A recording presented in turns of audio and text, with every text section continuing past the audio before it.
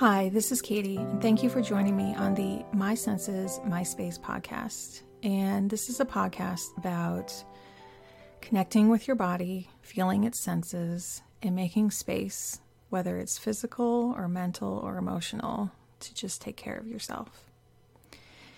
And don't expect me to remember how I say that every single time. Like, I am making this up on the fly, and it may vary from time to time, or I might actually write it down at some time. But those are my feelings about what this podcast is about. Today, I wanted to talk about body check-ins.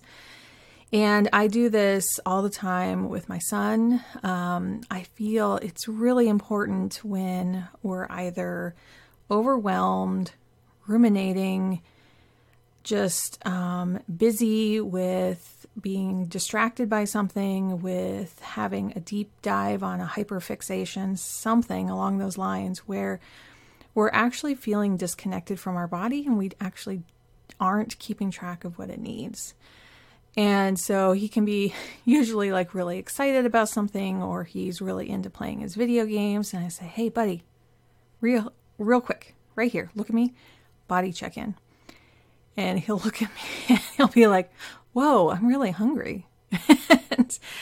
And that's the thing, is like, it's very easy for us to either kind of separate ourselves from our body and just kind of be in the moment and have these really intense focusing moments where we're like working really hard on something, or just really entranced. What is the word? Not entrenched, entranced.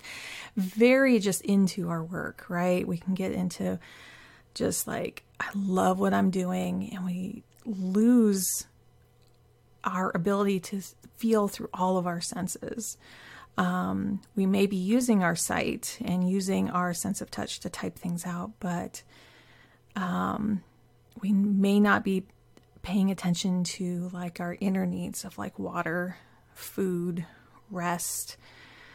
And so I find these moments where, whether I have like a alarm go off, or some kind of stand-up reminder on a watch, or some kind of thing where I know at particular points in the day I'm checking in and going, wait, how does my body feel? Especially for me, when I'm having flare-ups, or when I'm having my period or something, where my energy dips up and down. So I may go into the day going, okay, I'm going to get all this stuff done. But sometimes I know at the beginning of the day, like how my body is and what it needs. So that morning time is really critical of going, okay, I'm doing a check-in first thing off the bat, right? Like, wondering if, should I nourish myself more? Should I drink more water in the morning just because of the day of the month? Or if it's between infusions that I'm getting, like, what is there? How can I nourish first thing in the morning? But after that, it can be kind of hard to remember to go, wait a minute, what am I doing today? Because then my ADHD kicks in and goes, oh, let's pause, wait, my hyperfixation, I need to pause for a little bit and really go, okay, we need to remember that we need more water today. We need to eat something that's just going to really help our bodies instead of possibly causing it to go in the other direction. So it can be hard. So I have notes in my planner. I have reminders. I check in with my son. So what could help you? What could help you in your particular day-to-day needs? Figure out, like, this is a day that I need more. This is a day where I'm more self-sufficient, where, I already have like maybe some pre-made meals that I know are going to be healthy. Maybe I have certain snacks at certain times. It can be temporary. It can be for the week. It can be something that you're doing every single day for a month, just to make sure that you're like, or the year, or, forever, which is like more like water is what I'm thinking. But it could be that you're nourishing yourself with certain types of foods for a whole month. And I'm not talking about diet stuff. It's not about that. It's about what you may be trying to figure out works best for your body. Or it could be just for that day of just going, okay, this is going to be a really hard day. So what can I do to balance that out? Do I need to take like a mid-afternoon, like power nap, or a full nap? Like, it's okay to take naps if you really need that. And I found my husband and I in the evenings are taking these little cat naps because we are just exhausted right now. I'm going through my own bodily things, but we're both like going through life. And, as soon as it's after dinner, we're just like, oh my God, we need to like close our eyes for a bit. And then we perk back up. We are night owls, so that kind of fits with our rhythm. A lot of people couldn't do that, right? But for us, it works because we know that our brains are going to be up. They'll kind of rev back up in the evenings. But still, it's important to do kind of like that body check-in around that time too, and go, okay, how can I best nourish myself for the evening? And I think it's really important to talk about self-care and self-soothing, which I've been hearing a lot about lately. We can self-soothe with things, and I don't think there's anything wrong with that. Maybe we need to have a snack that's crunchy. Maybe we need to wrap ourselves up in a blanket.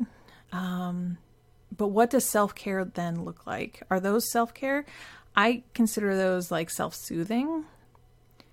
It's blurry, right? It's blurry. It can be both. It can be both. We don't have to have like things in strict boxes.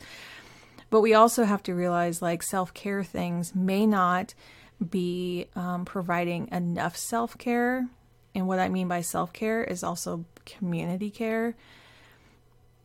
So there's self-soothing, self-care, and community care, and partner care, and family care, So there's all these different ways that we can care for ourselves and be taken care of by others. So is it providing,